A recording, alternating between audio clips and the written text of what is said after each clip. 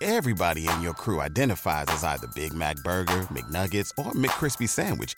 But you're the Filet-O-Fish Sandwich all day. That crispy fish, that savory tartar sauce, that melty cheese, that pillowy bun. Yeah, you get it.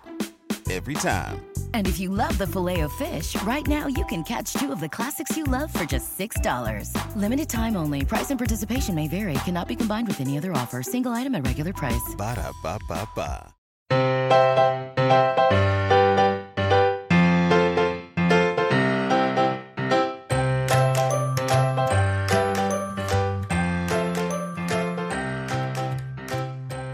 Welcome to the Professional Book Nerds podcast presented by Overdrive. Before we get into today's episode, remember to rate, review, and subscribe on Apple Podcasts or Spotify. Those ratings really mean a lot to us, and they help us get seen by more folks just like you. You can follow us on socials. We're at ProBookNerds on Instagram, Twitter, and TikTok. And you can email professionalbooknerds@overdrive.com.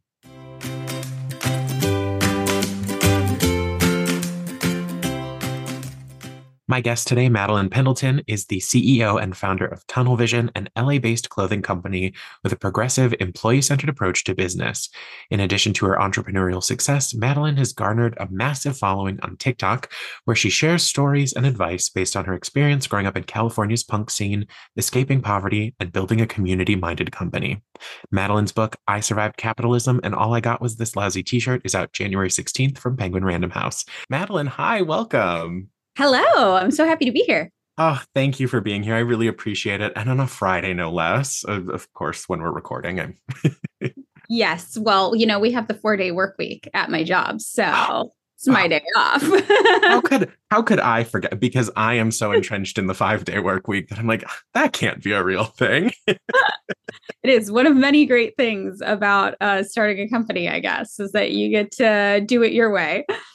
To get us started, could you tell the listeners a bit about I Survived Capitalism and All I Got Was This Lousy T-Shirt?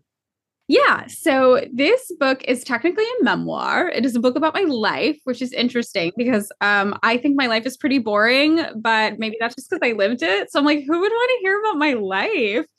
But every single chapter of the book is a different experience in my life, kind of in chronological order. And along with it comes a lesson I learned about money along the way. So the goal of the book was kind of to write a book about money in a way that would resonate, I guess, with younger people, because I found that a lot of financial literacy and a lot of finance tips in general were written by people much older than me, who, I say this in the book, but seem to live in a world that didn't exist anymore.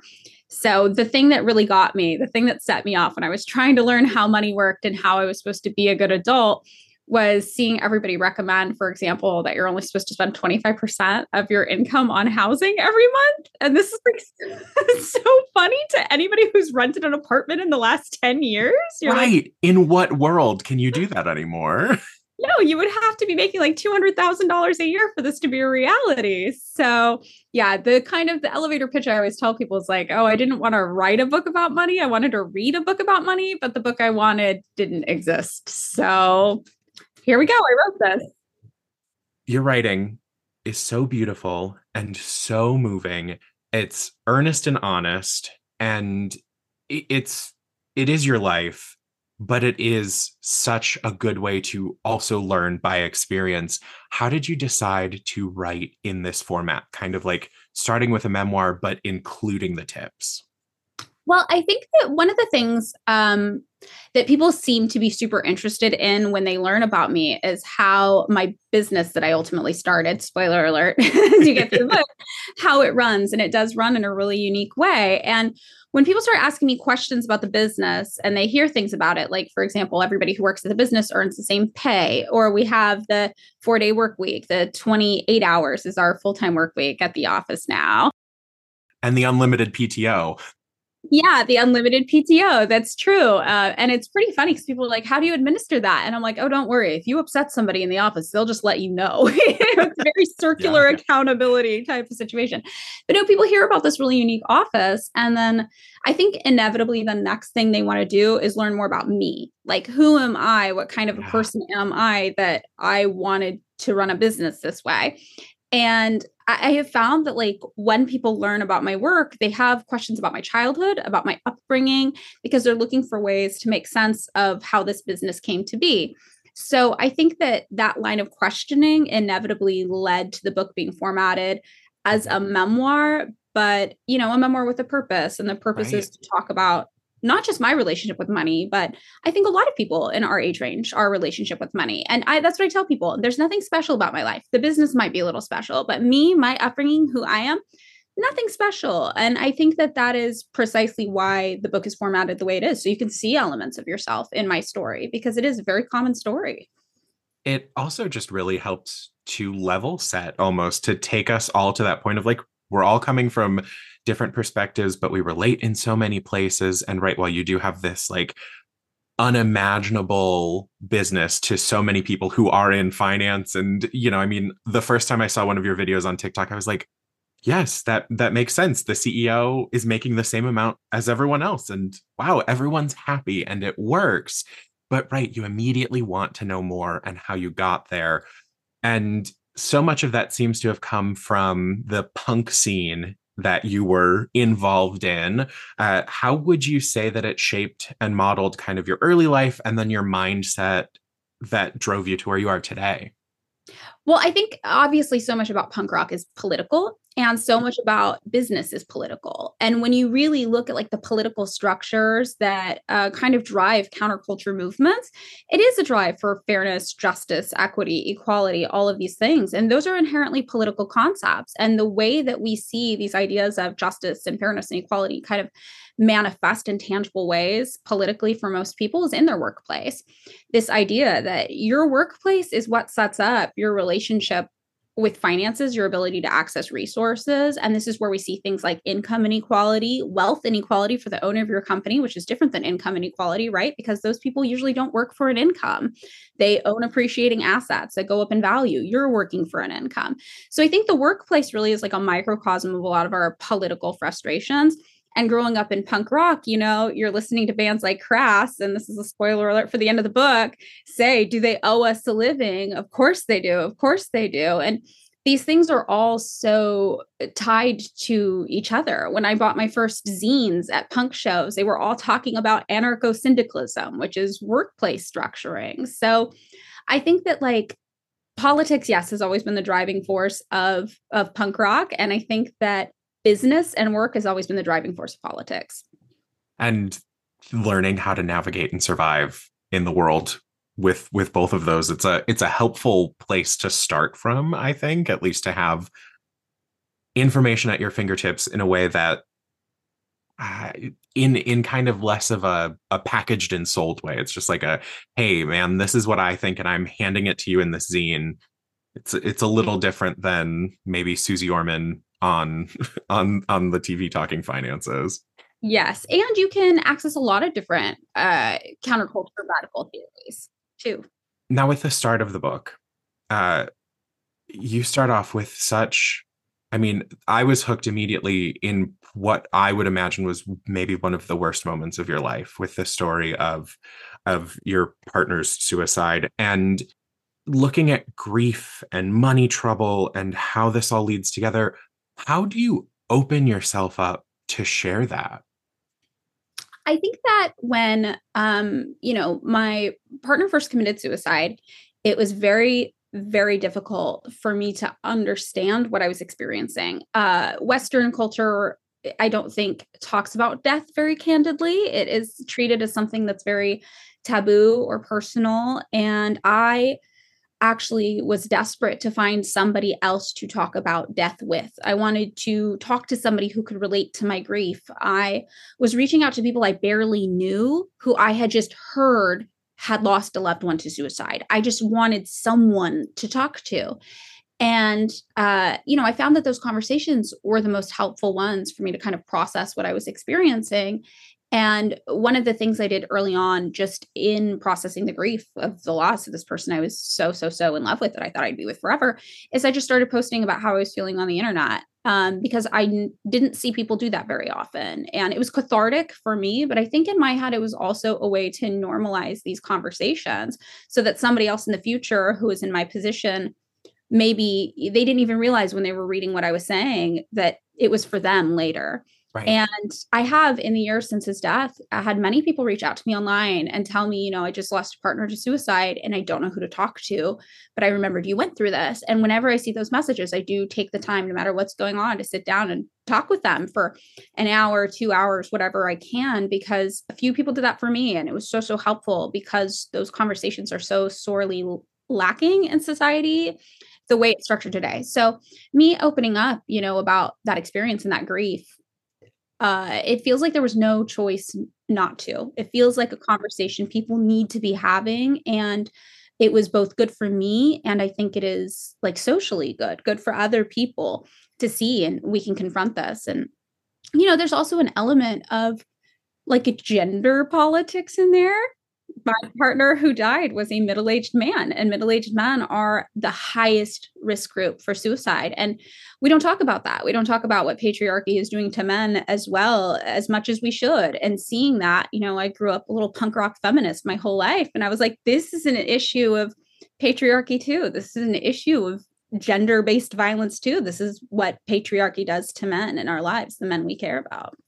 Did you ever find yourself, just while writing in general, because there's so much personal that you share throughout the course of, your life story here, what were you doing for self-care or a way to process after writing?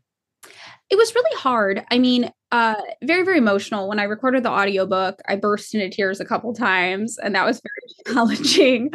I think my instinct, and this is probably like a personality trait, my instinct is to always think that whatever I'm remembering, when I put it on the paper and I read it back, I'm like, well, it sounds so bad. I don't think it was actually that bad. Maybe I'm over exaggerating it. Maybe I'm remembering wrong. There's no way I actually went through all this and it's as bad as I remembered. So for me, a big part of self-care really was checking with other people to try to validate as much of my perceptions as I could. Like, did this actually happen the way I think it did? Like, is this how I remember it occurring? And in that way, it was pretty helpful for me, because it kind of validated my experiences. And I think a lot of what you go through when you're young or when you're struggling, you just kind of push to the back of your head sometimes. And you're like, oh, I'll get around to dealing with that. I'll get around to remembering that. I'll think about this later.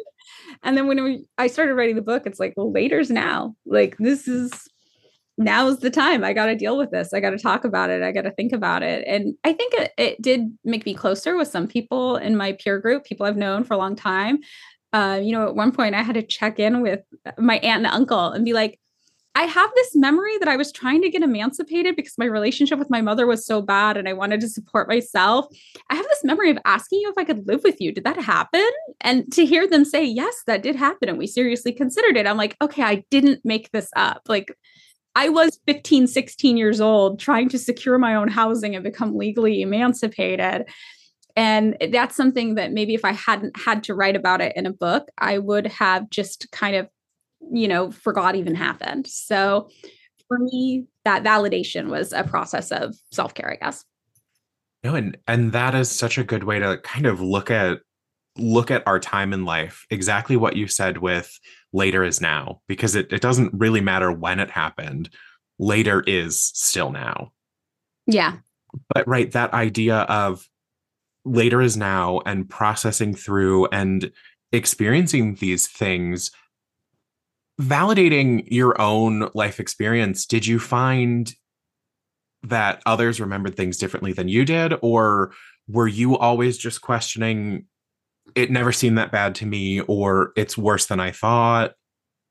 So I think it's worse than I thought is kind of a theme of the book. When I grew up, I thought I grew up in middle class, and then I met actually middle class people and I was like, oh, what? I thought that my family had it pretty together. And then I got old enough to learn the ins and outs of the adult financial conversations in the room and realized we did not have it really together. Hearing at one point in the book, I discussed learning that my family received a lot of charity from their peer group, which I had no idea was happening.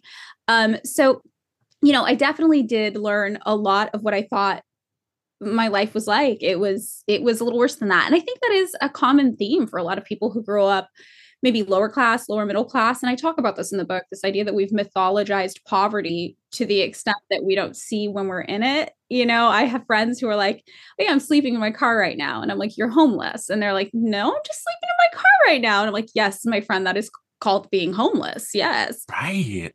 I that section specifically, when you were talking about the class distinctions that we kind of put ourselves in without knowing anything else, and the homelessness bit just really hit me. The idea of, right, if you are that kind of invisible where you have a family or a friend to stay with for a few nights, but you don't know where you're going to go next, or you have a car to sleep in, you're still homeless, or the idea of if everyone around you is about the same and there's a rich part of town, you don't necessarily realize that you're in the poor part of town sometimes.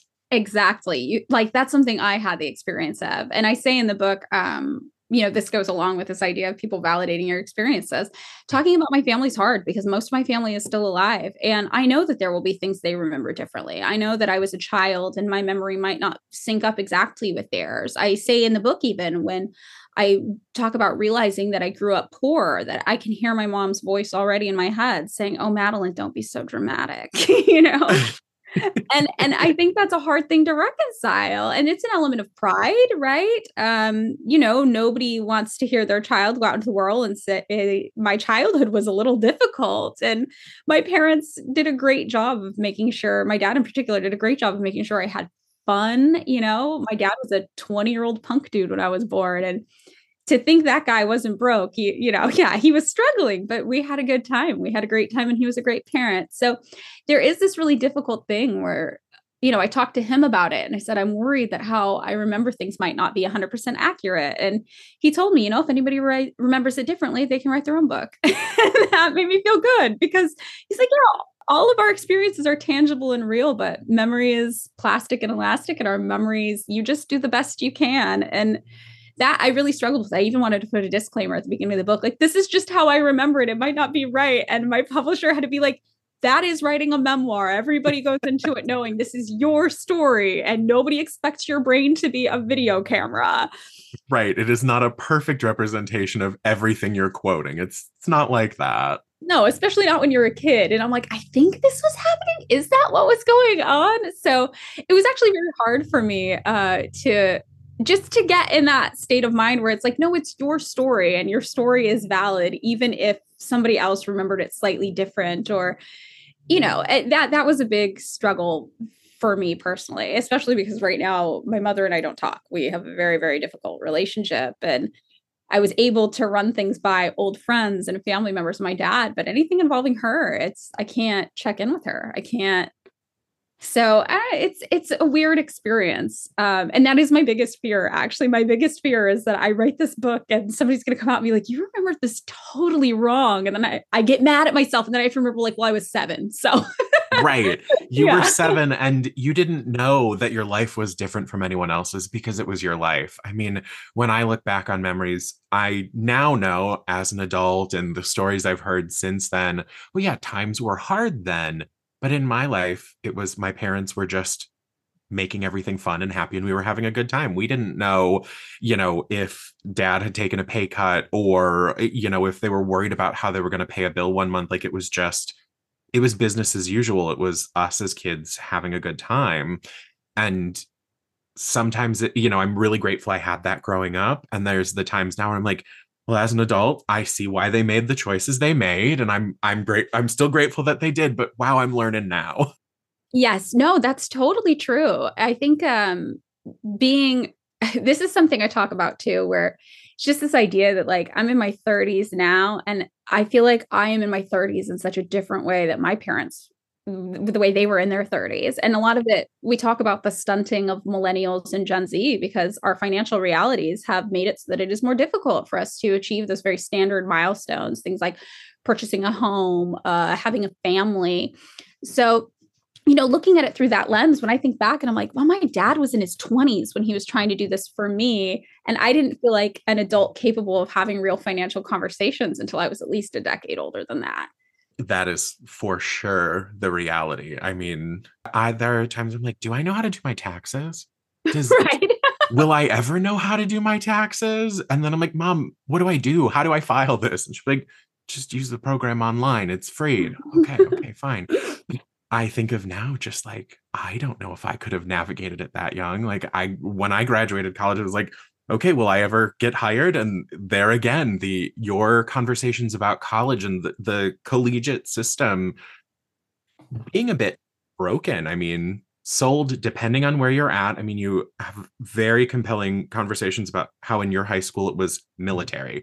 There was, you can go and you can serve, and even the warning you got and of just like, oh, don't worry, we'll use you for strategy, you won't be on the lines. I mean, like, that is a jarring experience, and you had a much more jarring one than that, as far as the bloody drives and the awful having your car broken into monthly in San Francisco. Right. Yeah. I mean, I think like for me, because my family didn't go to college, I think a lot of people like me who did well in school, didn't have a family background in academia, we think that like just getting the college degree is going to save us.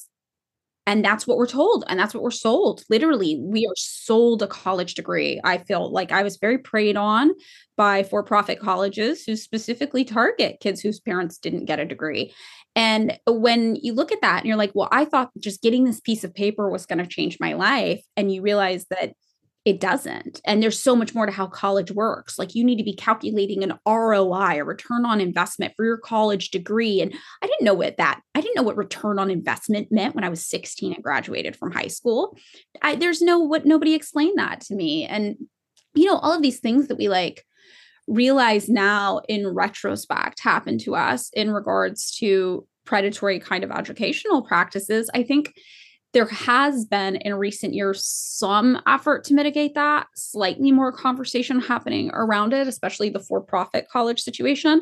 But I don't think that the not-for-profit colleges are faring much better for people unless they come out with like an engineering degree. And what I really found is that I had a lot of friends who went to college for English degrees, English lit degrees, and all of them got jobs doing administrative assistant work, making $35,000 a year that didn't even, require the degree. They didn't utilize the degree. And when you look at it, I'm like, okay, you went to a private fancy school to get your English literature degree. It cost you six figures, and now you make $35K a year. That's hard. That's rough. That's a challenge for people. And, I think that you can be smart, but if you don't know what you don't know, how are you able to make informed decisions? Unless you happen to have a parent who's like, hey, I've been down this route, let me guide you, because nobody else is guiding you with this info. And that's a hard lesson I learned. And it's difficult because I got my degree in fashion design and I work in fashion design, and I do use my degree, but I'm one of the lucky ones. A lot of people from my college in particular graduated with six figures of student loan debt, moved back in with their parents, and got jobs, working in insurance call centers. And, that's a very that's like a challenge to the mainstream narrative that we're taught about just get the degree and you'll be fine. Right. When I graduated, 2 weeks after I graduated college, I was just sitting on my parents' couch and just kind of going like, why don't I have a job already? Why, Right. where's my full-time job?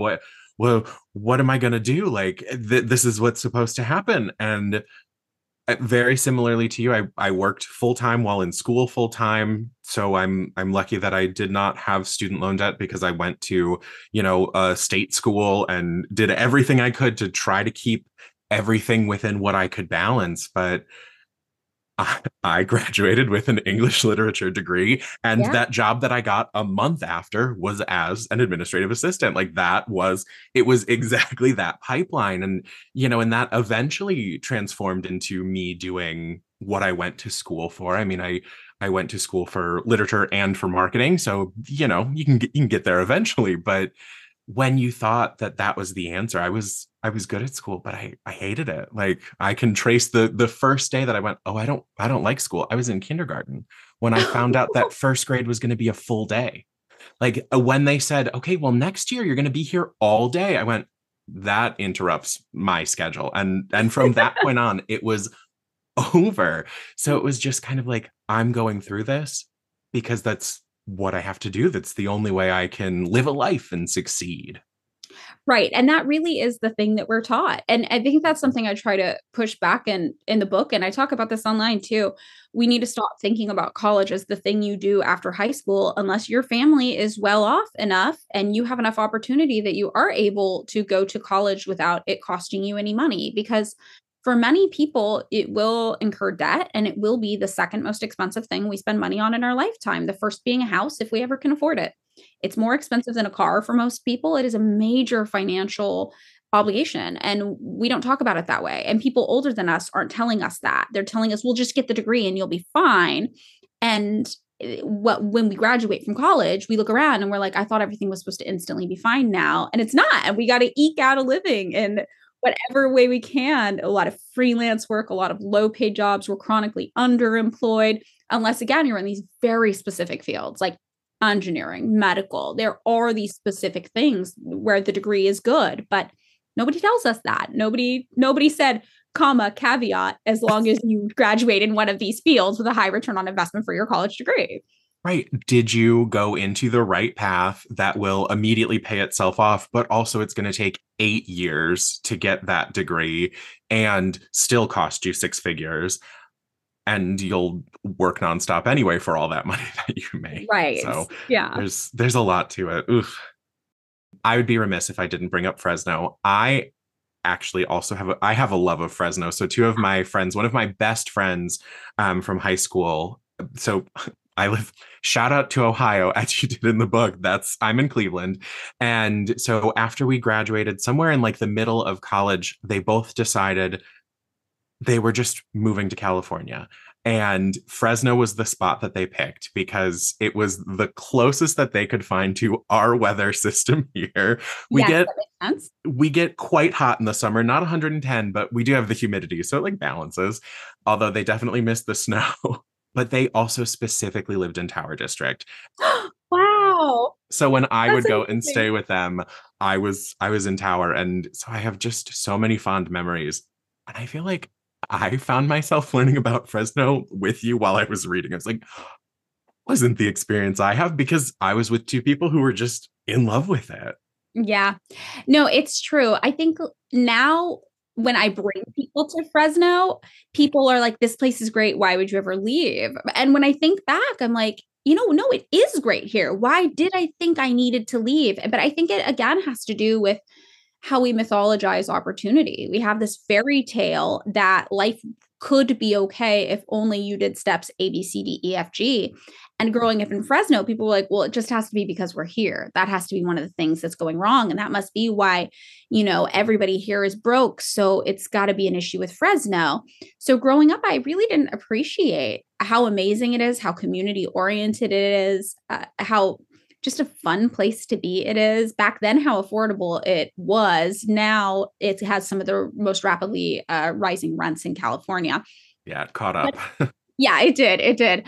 I, though, at the time just thought, well, you're supposed to get out of Fresno. That's what you're supposed to do. And it wasn't until I left and I met people in a lot of different places around the United States that I realized, like, no, this place was special and it was good. And I'm angry that so many people convinced me Fresno was the problem, rather than acknowledging that, like, no, the system of capitalism that the whole country, everybody is forced to exist in. This is the issue. Everybody is encountering these same issues. And I was kind of mad when I realized I bought this lie, right? I was sold a lie and I bought it. Fresno's my problem, because it really stopped me maybe from appreciating my hometown. And when I look back now, I'm like, well, maybe there is a world where I didn't feel like I needed to leave Fresno and go get this overpriced college degree to have a good life. Maybe I stayed in Fresno and I opened a little business there and hired all my friends from my hometown. And like, I'm mad that reality was taken from me because I was told this myth that the American dream and class mobility was possible. And if I wasn't achieving it,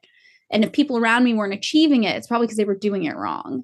And part of doing it wrong meant staying in Fresno. That was the narrative we were told. So it is upsetting. I feel like my love of my hometown didn't come till way later. And I'm upset that was taken from me.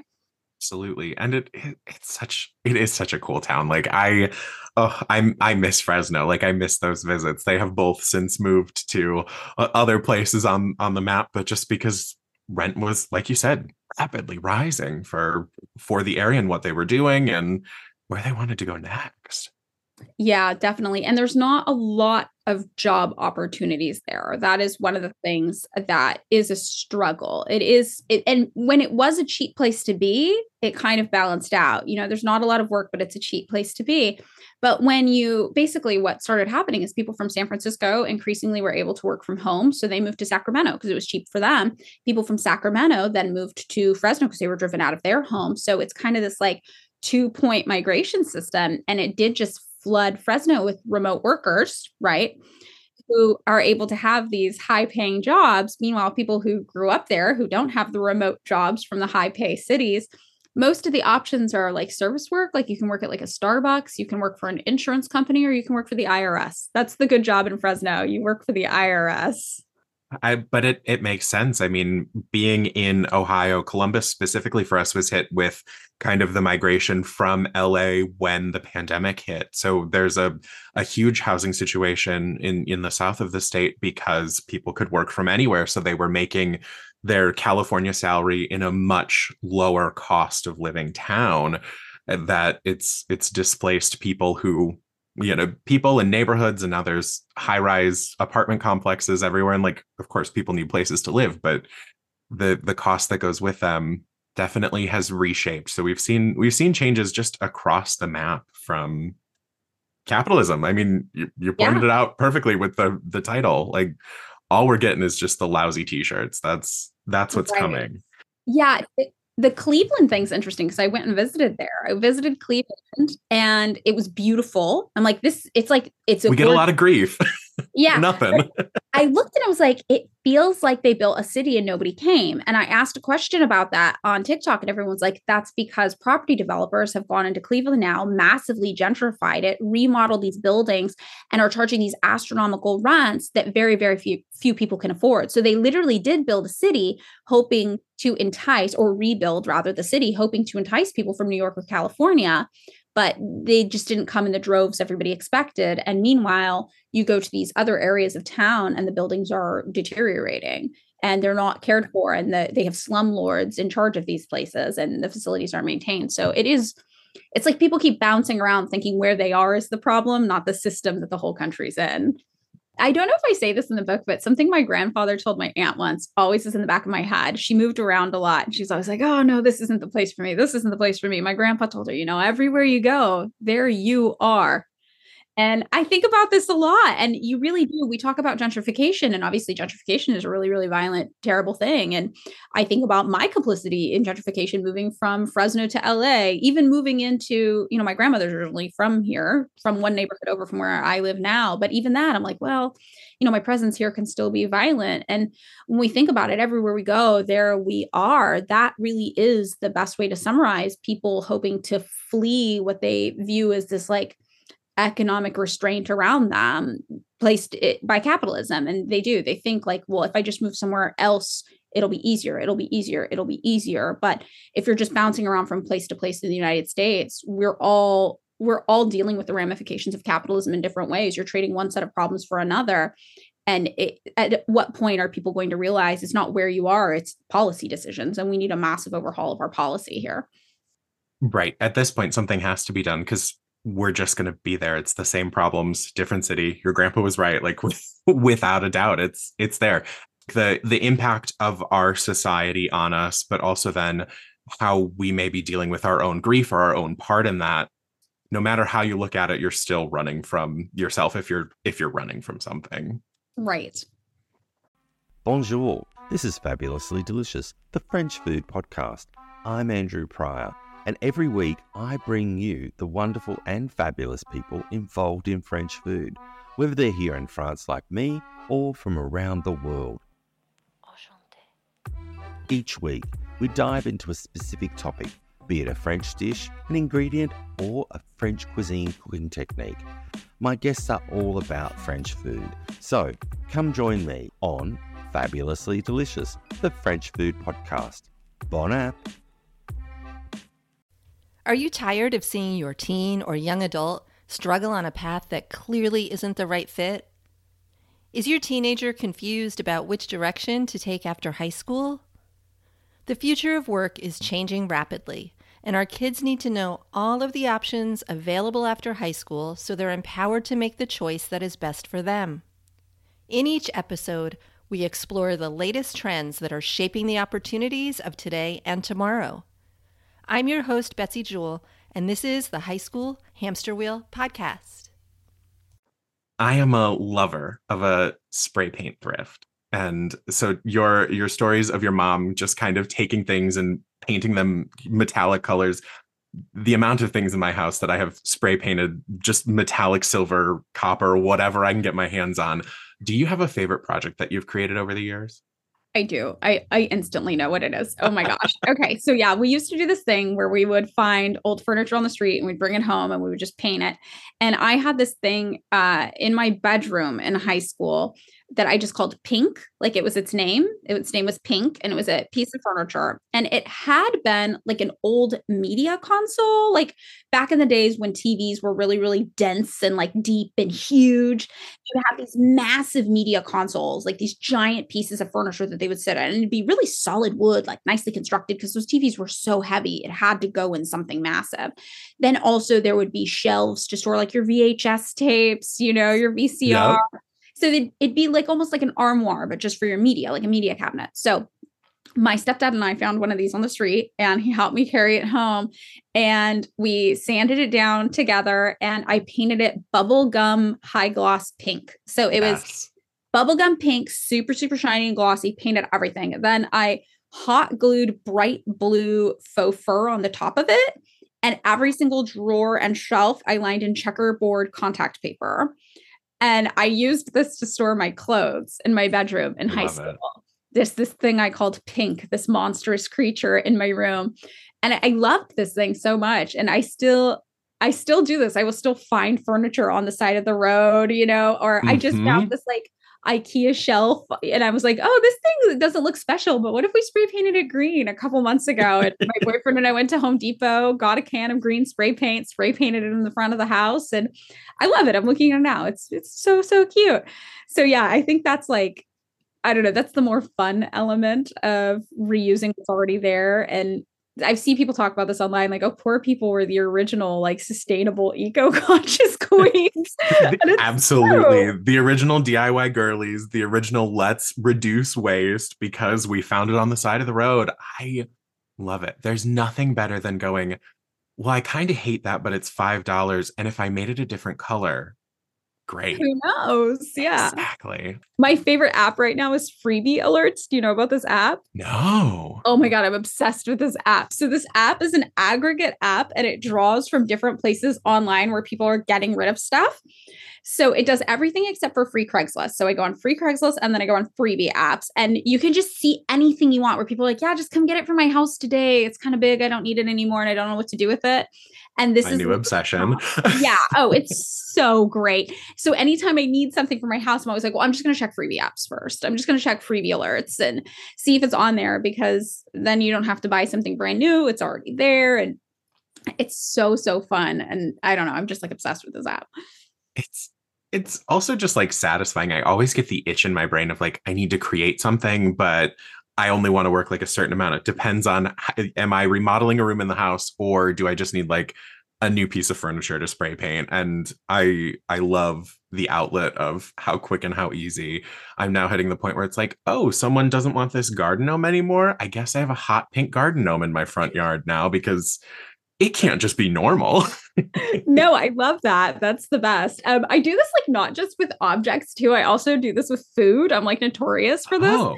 So my friend started dating someone new and I was like watching him throughout the day and I kind of like roasted at him. I was like, so what are we on like $1,000 a day food budget or what? Do you work for Google? How are you pulling this off, my guy? And he was like, what do you mean? I was like, dude, we've hung out for like 6 hours and I've seen you spend like $400 on snacks. Like, not to shame you, but it's almost impressive at this point. And he's like, well, how much do you spend on food? And I'm like, I spend $150 a month on my grocery budget. And he was like, what? How do you do that? And I'm like, I don't know. I just do. So we go out to dinner and he orders like, I respect this because I do this too. He's like, well, I want to try everything. So I'm going to get 4 different things. And I'm like, okay, I love this for you. Yes. But then he takes 3 of them and he's like, no, 1 bite. And he's like, I'm done. So then the waitress comes and is like, oh, okay. Do you want like a box for these items? And he's like, no. And I'm like, yes. I will take them home. I will take them home. So he's like, you're really going to take my leftovers home? And I'm like, 100% yes. And he's like, this is how you spend $150 a month on food. You're like a little food scavenger. And I'm like, well, I'm not going to let it go to waste if it's here. So I'm obsessed with this. So along with freebie alerts, if you also are a person who doesn't want food to ever go to waste, there's Too Good to Go. Do you know about this app? Do they have it? No, I'll have to look. Oh, it's so great. So it's restaurants where they have food that they're about to throw out and you can sign up and be like, yeah, I'll come by at 5 p.m. today and pick up a bag of random food you're about to throw out. And it's usually like $3 to $7. Wow. And it's totally random what you get. But like one of my friends is like, yeah, I got like a 40-pound bag of rice from that once. And I've been living off it for like a year. You can get, one time I went to my favorite vegan bakery. It was a vegan gluten-free bakery, very fancy. And for $5, I got a giant bag of miniature cupcakes, but all of them were inexplicably smashed.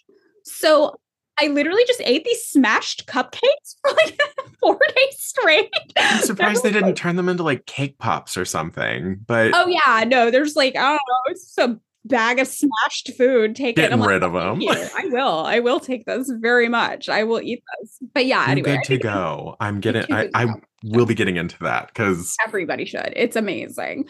But I think that is interesting where you're like, you have all these people talking about sustainability and it's like really just being broke is the easiest way to be sustainable because we're just like, I'll take that. I'll use that. Oh, you're not using that? I'll come on, bring it on over here. I'll make use of everything. Exactly. I feel like every time I'm getting rid of something, it's the text chain that goes out of like, okay, does anyone need this couch? It's not too broken down. Like you don't even need to put a board in it yet. Like it's just the like, wait, I'm so sorry. Layout. I'm just now learning that the board in the couch is a thing because there is a wood board in my used couch right now because it got too saggy. I didn't realize this was a thing everybody was doing. Couches are expensive and they always have been. I mean, there are some cheap ones out there, but that is one of those where you're like, you get what you pay for. You might be better off putting a board in the bottom of one. Yeah. I mean, I have done the old throw an old futon over it and like put a nice blanket over it. So you're not really noticing that there's a futon on it too. But yeah, you got to go through the line of like, this is in pretty good shape, but I found another used couch in better shape. So I want to switch to this one. Like, you have to spread it around. And I think that goes to your message in the book about found family. I mean, not to quote you to you, I know how painful that is, but we're not a cult. We look out for each other. We're what a family should be. And I wanted to ask you, what about found family stands out as so important to you? And how do you spread that beyond kind of the people in your circle? I think like I have an interesting relationship with found family. I grew up bisexual. Everybody I knew was gay or queer. And for a lot of people I knew, found family was a necessity because their families were not accepting of them being gay or queer. For me, it was interesting because my family was always very, very accepting. It was very normal in my family for people to be gay. It was a non-issue. Everybody just kind of assumed everybody was gay. There's a story I don't include, but it's just actually really charming where one of my family members tried to throw a coming out party for me where they were like, well, Maddie's a lesbian. And by saying that she's bisexual, we've accidentally pigeonholed her into this thing where she can't just admit that she's a lesbian. So we need to really come full force and be there for her. So they throw this whole like, congrats, you're a lesbian party. And for me, and I'm like, oh, this is like really sweet, but I am actually bisexual. It was fine. So it's like the levels, the like queer acceptance in my family was always very there, a non-issue. But, my mother and I had a difficult relationship for other reasons. We just butt heads a lot. And,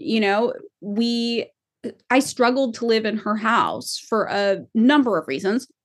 And that's the reason that found family became important to me because, I felt very independent. I took care of myself. And I am very glad that both my mother and my father raised me in a way that taught me to be like that, consciously and intentionally.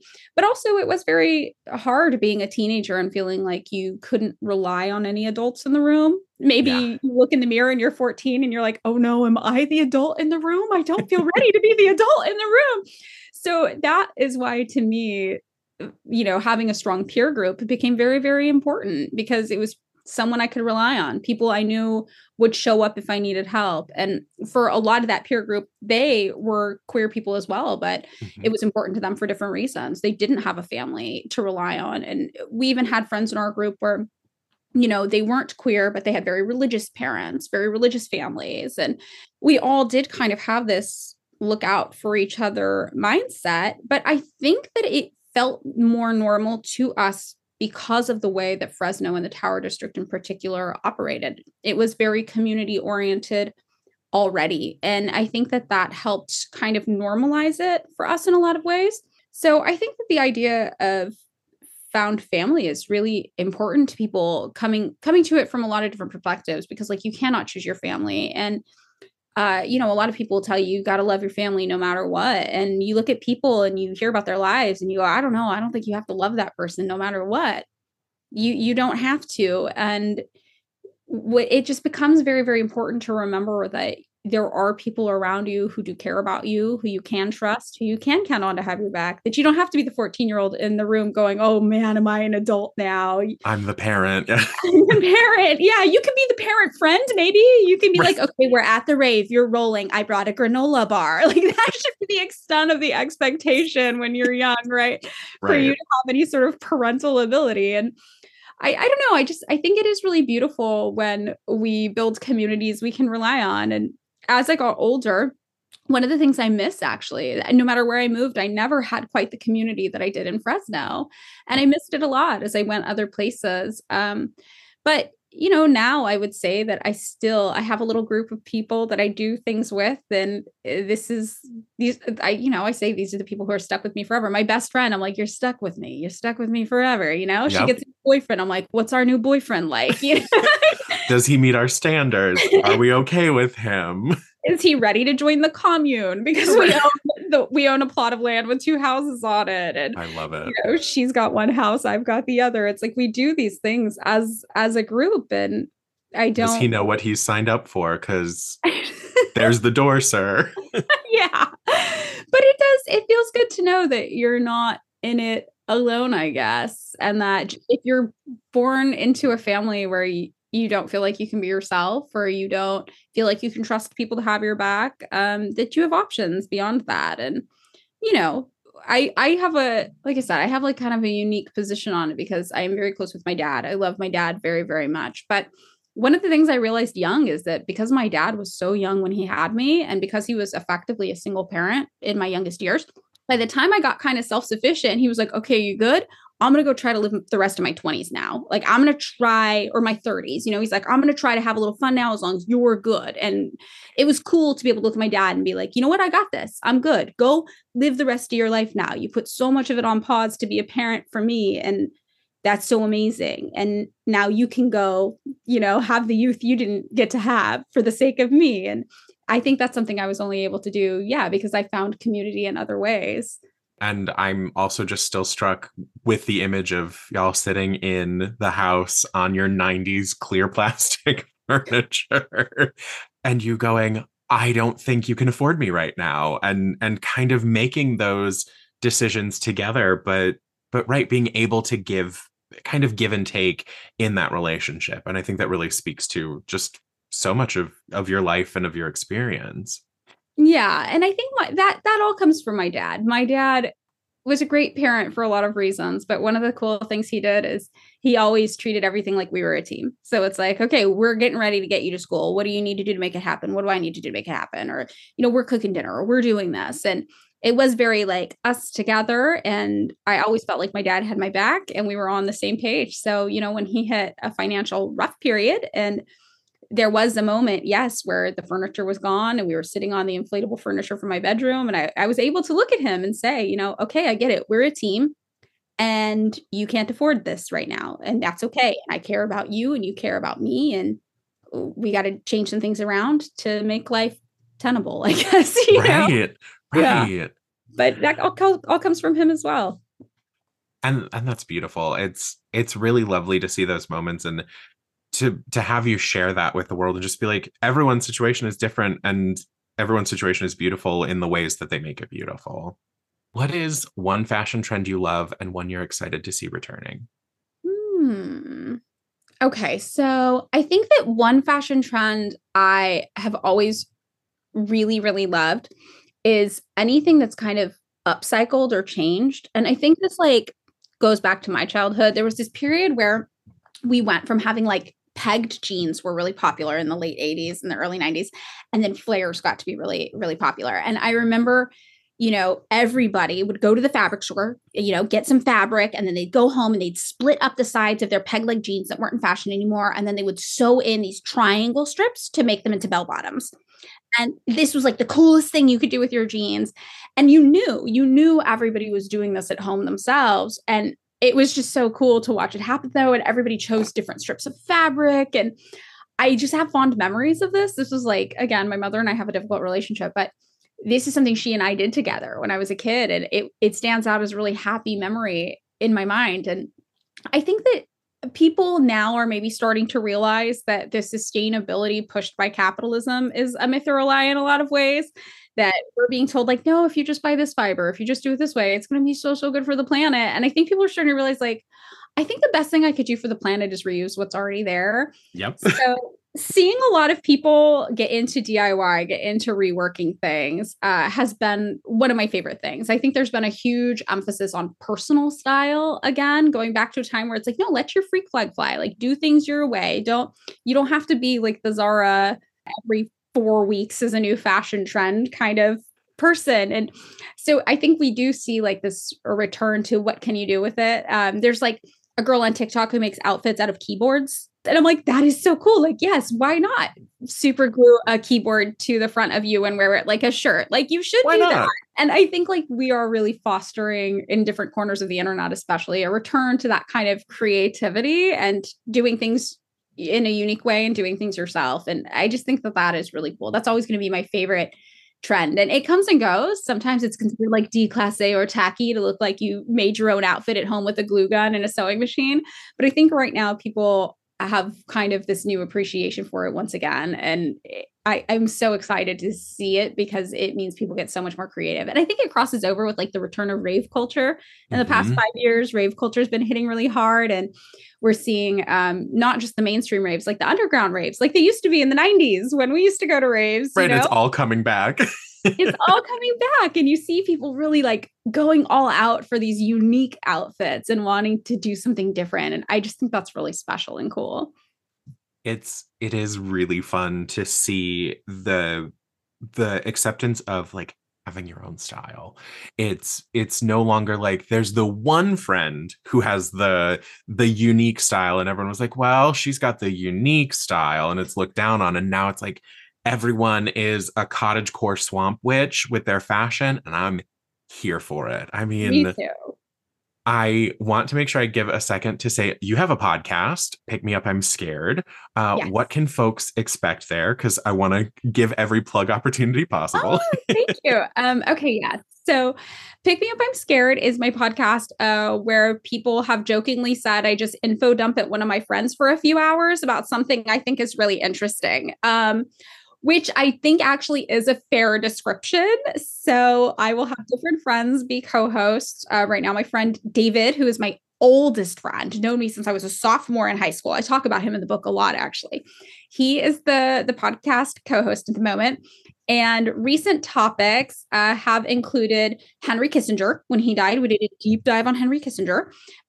We are coming up on an episode about PETA, which I think will be really interesting. I've been vegan for 12 years, so we're going to do a PETA deep dive. There's a lot of political stuff. There's some social stuff. We did one episode about libraries, for example. Love it. I think my listeners might like that. Yes, it was kind of it was a heartbreaking episode because in the end, not to spoil too much or give too much away, it was one of those things where you're like, I love the concept of a library, but it too has been adversely affected by a lot of the issues that we see replicated throughout society here in the United States. It's dealt with some of the same issues of racism and power and class. And so, yeah, we take these kind of topics and we do a deep dive on them and we try to view them through the lens of capitalism as well, as much as we can. And we try to be sympathetic. I did an episode about parenting, actually, and everyone was like, this is remarkably sympathetic given how critical I can be about my own mother sometimes. It's like, she did the best she could. All the parents are doing the best they can, and some people are doing better than others. Yes. There's like baseline of like, let's not go below this, but anything else, you're doing the best you can. Yeah.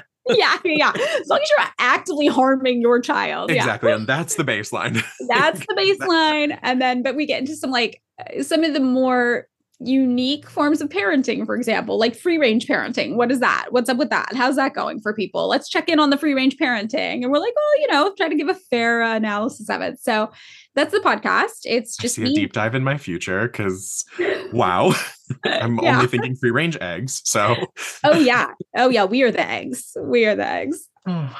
I know, it's kind of cute, right? I've been told that my dad was maybe the original free range parenter. So who knows? You'll have to listen to the episode. I can see that. I'm definitely going to be doing that.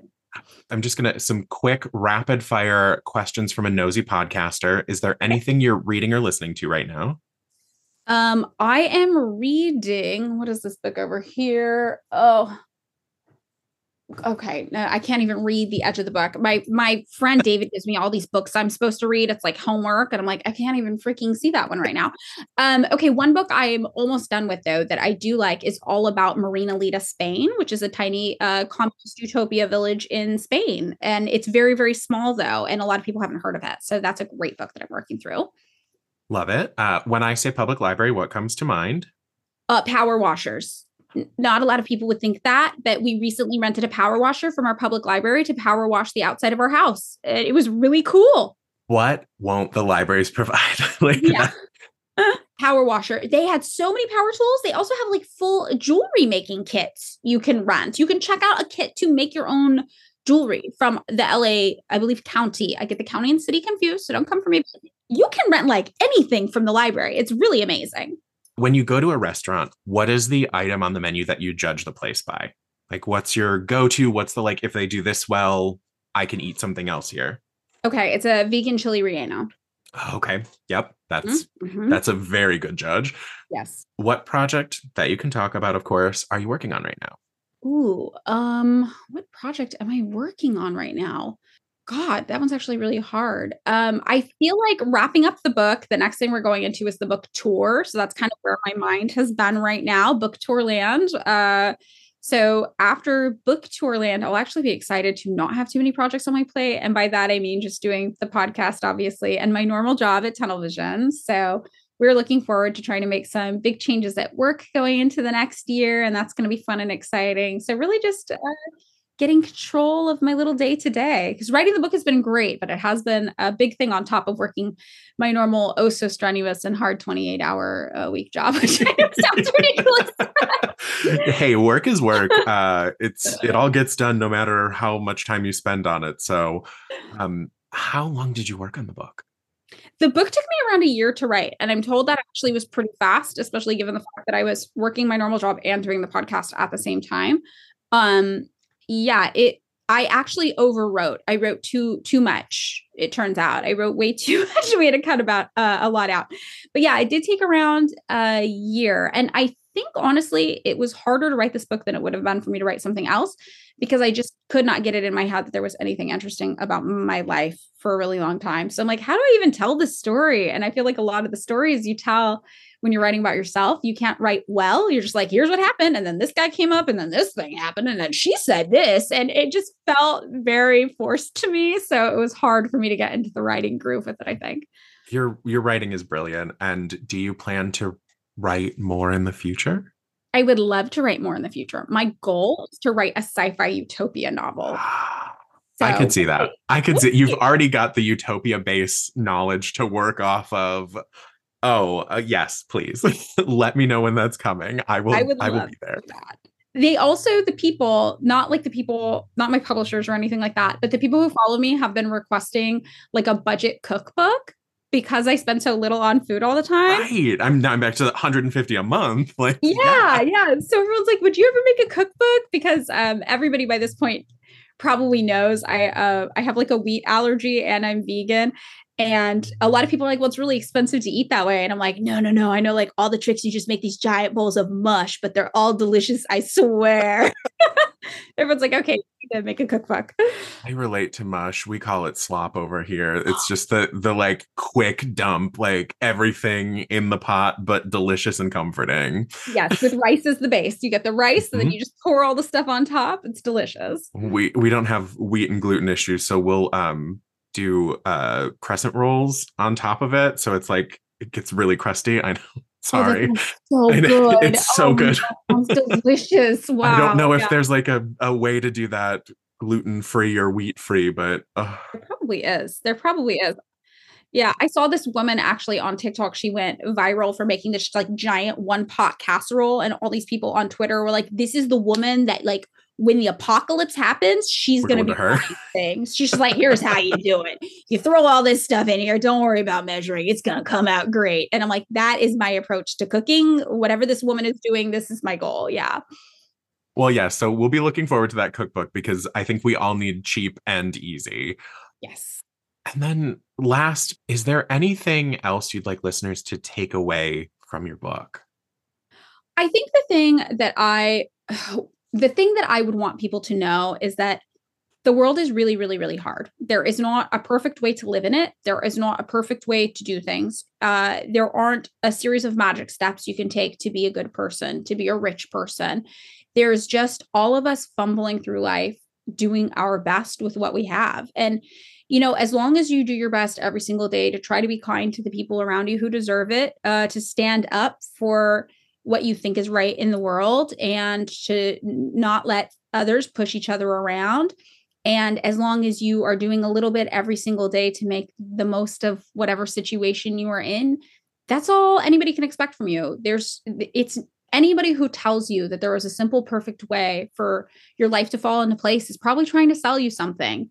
And it's never going to be easy. I think it is just hard and messy and difficult. But I think that, you know, if you read my book, what I would hope that you would come out of it understanding is that there are little things you can do to hopefully maximize your enjoyment of the time you do have here. Recognize that some things are systemic and they require systemic overhaul, and you yourself are not capable of doing that alone, but together we can. That I think is the biggest takeaway. So be kind to yourself, and don't expect perfection, and just do what you can and try to get through every day. Such a meaningful way to kind of wrap and reflect. One last thing, of course, because I said that was the last thing and it's not. Where can the listeners find you online? I can be found on TikTok. My @ is at Madeline Pendleton like the wool company. And I can also be found on Instagram at Madeline Pendleton as well. And my podcast is Pick Me Up, I'm Scared, and it can be found on Apple Podcasts and on Spotify. Awesome. Well, Madeline, thank you so much for being here and chatting with me. Thank you so much. This was so fun and easy and awesome and cool. That's all I could ever dream to hear. Listeners, make sure you pick up I Survived Capitalism and All I Got Was This Lousy T-shirt on January 16th and follow Madeline on social media. As always, happy reading. Readers can sample and borrow the titles mentioned in today's episode on overdrive.com or in Libby. Our library friends can purchase these titles in Marketplace. Professional Book Nerds is proud to be an Evergreen Podcast signature program. To learn about other Evergreen podcasts, visit evergreenpodcasts.com. Our podcast is produced, recorded, and edited by Emma Dwyer and Joe Skelly and presented by Overdrive. To learn more, visit professionalbooknerds.com. Waiting on a tax return? Hopefully it ends up in your hands. Fraudulent tax returns due to identity theft increased by 30% in 2023. If you're in a bind this tax season, LifeLock can help.